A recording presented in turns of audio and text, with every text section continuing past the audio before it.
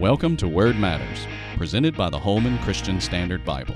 Word Matters is a podcast dedicated to helping Christians understand some of the most confusing and controversial passages of the Bible. And now, join the conversation with your hosts, Trevin Wax and Brandon Smith.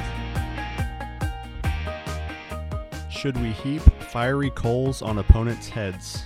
That's the question that we will answer on this episode of Word Matters. I'm Brandon Smith, the HCSB spokesperson, here with my co-host, as always, Trevin Wax, the managing editor of The Gospel Project. Hello, Trevin. Hello, Brandon. So today we're looking... That was really awkward. Yeah, I thought you were going to continue, but you reached over to rub my back, and it was really weird. This and is we had this pause. Should we go ahead and make this announcement? This is the last episode of this season. I didn't want to say it. Okay. Choking up a little bit. No, I'm going to say it. We're going to take a short break, and we'll be back. That's right. This is the last episode of our first season of the Word Matters podcast, and what a better discussion to have than to talk about heaping fire on people's heads.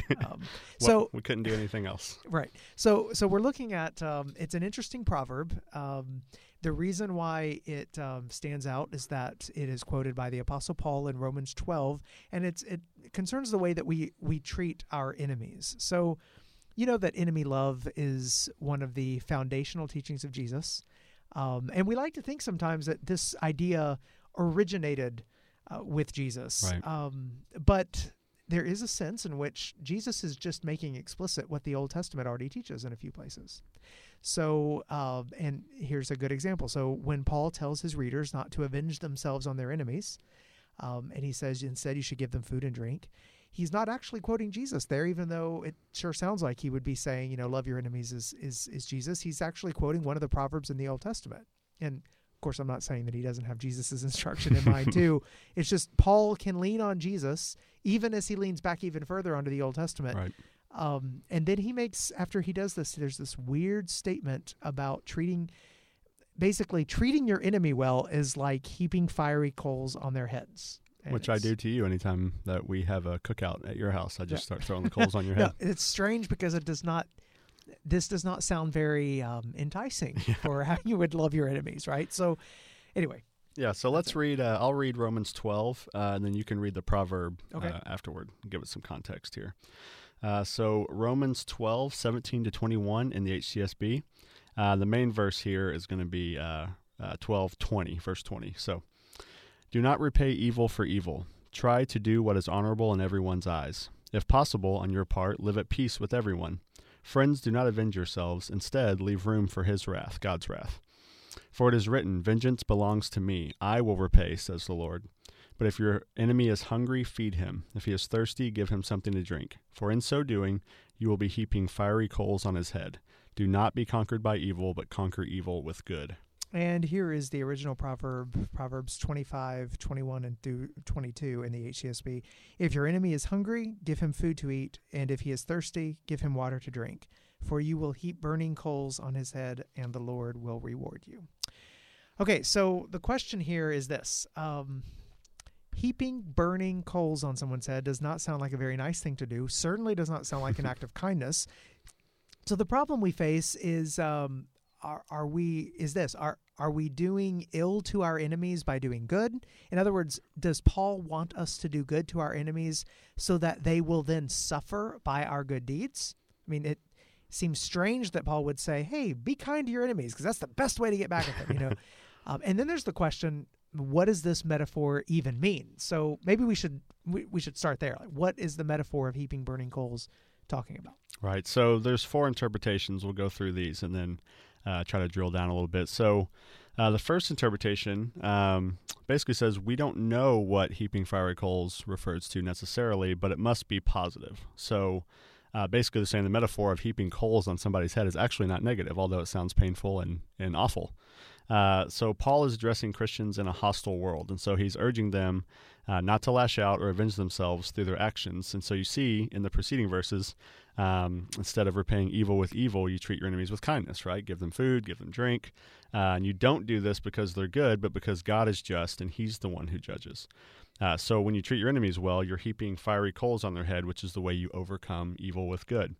So basically in this view, whatever the metaphor means, and we don't know exactly what it is according to this view, it must have some sort of positive connotation. Otherwise, why would the original proverb include the line about the Lord rewarding you? Why would he reward you for burning somebody's skull, right? That's a good point. And why would Paul shift gears here and make a case for doing something negative towards your enemy when he's just telling them that you're going to help them? So right. Okay, so that's the first interpretation. We don't know what it means, but it must have some sort of positive connotation. Second interpretation says, okay, the metaphor of heaping fiery coals, it refers to biblical examples of purifying fire.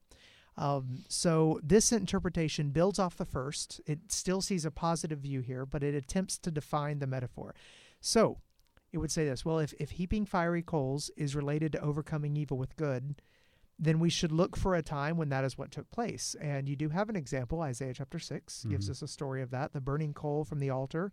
It's not put on Isaiah's head, but it is put on the mouth of Isaiah, and that's what takes away his guilt. So burning coals would refer in this sense to repentance, to cleansing. Fire is not always negative in the Bible. It can be a refiner's fire. There's purifying, purging fire. So in this sense, it would say when you do this to your enemy, the coals of fire are meant to bring restoration and healing, not condemnation. So Augustine interpreted it this way. He said, when you treat your enemies this way, they will experience burning shame, remorse for the way they've treated Christians. It's what God will use to bring them to repentance, to give them some kind of remorse. And that's a view similar to the one that John Stott takes, N.T. Wright, some other well-known New Testament scholars. It's almost like killing them with kindness in a way. Like, be so nice to them that they feel so terrible about being mean to you that they'll repent. I wonder if there isn't if that might be the origin of that phrase of killing them with kindness. I don't know. One of our listeners should look that up. Tweet back us. with us. Yeah. At Word Matters Pod, which we've never promoted the podcast Twitter on here. At Word Matters Pod. Say it again. End of season 1. Okay. Third interpretation. Yeah, third view. This view says that this heaping fiery coals language refers to the ancient Egyptian custom of carrying a dish of burning coals on someone's head as a symbol of repentance. So it's similar to the second one in some ways. So that might be the original context for the proverb, which then carries over into the passage that Paul cites here. So the idea here basically is that kindness to your enemy may lead them to repentance. They might change their hearts, and in that way, evil would be overcome. Okay, so similar to the second one in that it's still positive, but different in that they actually think it's from an Egyptian custom of Okay, more specific illustration. That more specific illustration, not from Isaiah as much from the Egyptians. Okay, and then the final interpretation shifts gears completely. Fiery coals are negative, and so the evidence for this interpretation would be to say, in the Old Testament, fiery coals refer to God's judgment on his enemies. So Paul is saying, look, you are leaving it up for the judgment of God and your treatment of them and their treatment of you in return. Okay, when they're being bad to you, but you're being good to them, they're actually storing up more wrath for themselves in the end. There is an example of this in the language of 4 Ezra, intertestamental book, which says this: sinners must not say that they have not sinned, for God will burn coals of fire on the head of everyone who says, I have not sinned before God in his glory. So in other words, burning coals of fire is negative. It's a sign of judgment. And that really corresponds nicely with the preceding verse, because God is the one who's the avenger of wrongdoing. When I think of avenger, I can't help but think of superheroes these days. Like God is Captain America or something. It's That's because pretty insulting. We've been watching a bunch of those movies with my son. Yeah, didn't somebody in your life group force you to watch all of the They wanted me to movies? catch up on my cultural bona fides, Yeah, so, Mr. Cultural Blogger here never saw the superhero movies. I have seen them all now. That's great. We're on Ant-Man next. But okay, so but back to this. Tom Schreiner puts it this way. He says, believers are liberated from taking justice into their own hands and are free to do good because they know that God will right all wrongs in the end. Those who continue to resist repentance must experience God's wrath. So the negative view of fiery coals referring to God's eventual judgment on the people that Christians are being kind to, that's Tom Schreiner's view, it's Doug Moo's view, it's John Piper's view, also a well-established view these days. So, Brandon, you start off, and just so that everyone knows, you asked me right beforehand which one of these I'd go with, and I did not tell you. I know.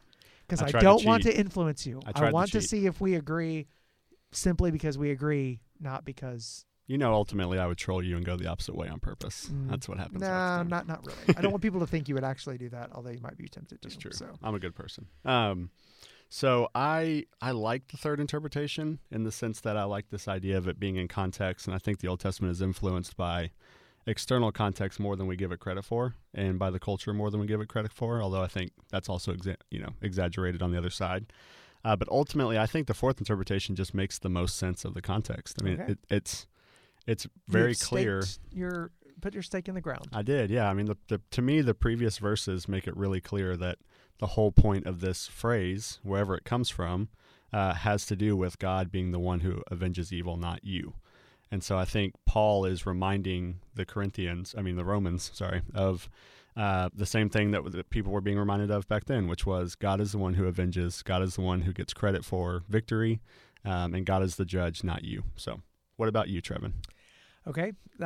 I think there's a lot to come into that view that you just said. Mm-hmm.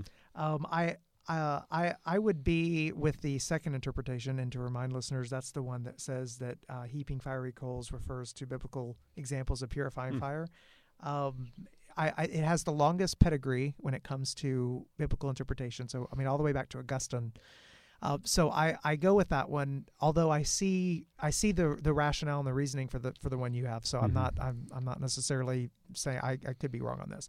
The one about the Egyptian custom, which is a third interpretation, there's not enough evidence to say that necessarily, though, that the original proverb was right. And that's the key. And that's the key. And also the first interpretation, I always like when Bible scholars say, hey, we don't know what this means, but we think it's positive. Mm-hmm. Like I like when people admit that, but right. I do think that there's enough in the Bible. With your view, you've got examples of the Bible where fiery coals are judgmental. They're talking about God's judgment. So you have biblical rationale to say that. With my view, I've got biblical rationale to see burning coals in the positive purifying sense. So I think I'm stuck between the second and the fourth view, and what tilts me to the second view is that the context of that passage. There is that emphasis on God avenging, yes, but the context of the passage seems to me to have overall still have this mindset of hope that what you're doing for your enemy is not, you're not storing up more wrath for your enemy, or you are trusting that God will make all wrong things right again, will right all wrongs.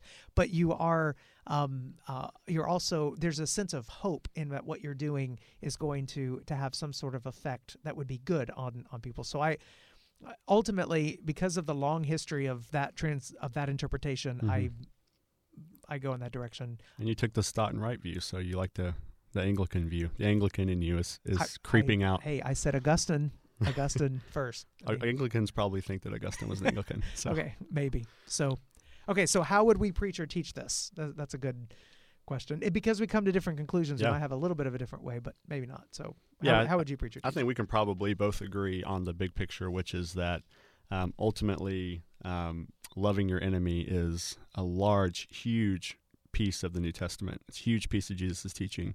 And it's a huge part even where Paul carries it through here. And like we said at the front end, even the Old Testament has these ideas. In Leviticus, there's the laws about taking care of strangers and outsiders, which a lot of Hebrews would have seen outsiders as enemies. They were rival nations, So I think that throughout Scripture, you do see the loving your enemy. And so I want to focus on that more than anything else. And whether it's, and I think even there is a point in which it says, you'll be heaping fiery coals on their head. Whether it's God avenging or whatever it is, what you do hope is that there's repentance. You do hope that the view is right, that if you love somebody enough and you treat them well enough, that they will actually see the love of Christ you give to them. It's interesting. You're sounding more and more like Augustine. I'm bringing you over. I can't help it. Augustine is so great. Yeah, so I would just focus on loving your enemy, taking care of them, remembering that it does say very clearly, that God is the one who has the wrath. God's the one who gets vengeance. So you do want to point that out at some level, even if you disagree with the clear context of the passage, Trevin. Well, let me just say this. Earlier in Romans, Paul says it's the kindness of the Lord that leads people to repentance. So okay, I just you switched. No, yeah, right. No, but I would say that enemy love does play this role in salvation history. You see it with Jesus. You see it modeled in the apostles, and then in the early church, even after the apostolic period. You see people laying down their lives for their enemies, or doing good to those who are mistreating them. If I'm going to preach and teach this passage, I'm not going to focus on the metaphor primarily, on heaping fire coals, just like you. And I think we would hit a lot of the same points, because the point that Doug Moo and John Piper and Tom Schreiner are making there about judgment belonging to the Lord, vengeance belonging to the Lord, that's in the text. Yeah. Regardless of whether or not I think the metaphor is primarily referring to that, I'm going to hit that note just like you would. So I think that is important. And, one of the things that, as Schreiner says, that frees you up from not having to take vengeance on your enemy is when you know that God is ultimately going to make all things right. Right. I think it was Miroslav Volf who made this comment, Eastern European theologian, who talked about how there's this endless cycle of revenge and retribution that goes on until you believe that God judges, that God will execute vengeance and judge. That's actually what can free you up from having to go any further. And so I think what keeps a lot of Christians in bondage. Yeah. And a lot of people with grudges, and a lot of people in our churches that just can't get, that they're just swamped with bitterness against people who have done them bad. One of the things that keeps you in chains is if you think that there's somehow live with this idea that, well, God isn't going to resolve anything, that God isn't going to show who's in the right or who's in the wrong. And so if I'm preaching this, I'm going to really stress the enemy love as the way of being true to the proverb, as the way to being true to Jesus, and ultimately as a way of entrusting ultimate vengeance in the Lord's care. Yeah, that's really good. You just preached the whole sermon right there. That was really good. Well, thank you all, as always, for listening this season. Please stay subscribed. We'll be back soon, and we'll keep hitting you with this amazing biblical knowledge we've been dropping all through these seasons. No, and we're great to receive problem passages or contested passages that you have as well. Tweet them to us. We like to keep a list of those, and we want to definitely be addressing some other ones in the next season. Yep. All right, Trevin, thank you for a great season, and we will see you all very soon. Thanks for listening. Word Matters is presented by the Holman Christian Standard Bible, a translation that is faithful to the original languages but clear for today's readers. Find out more at hcsb.org.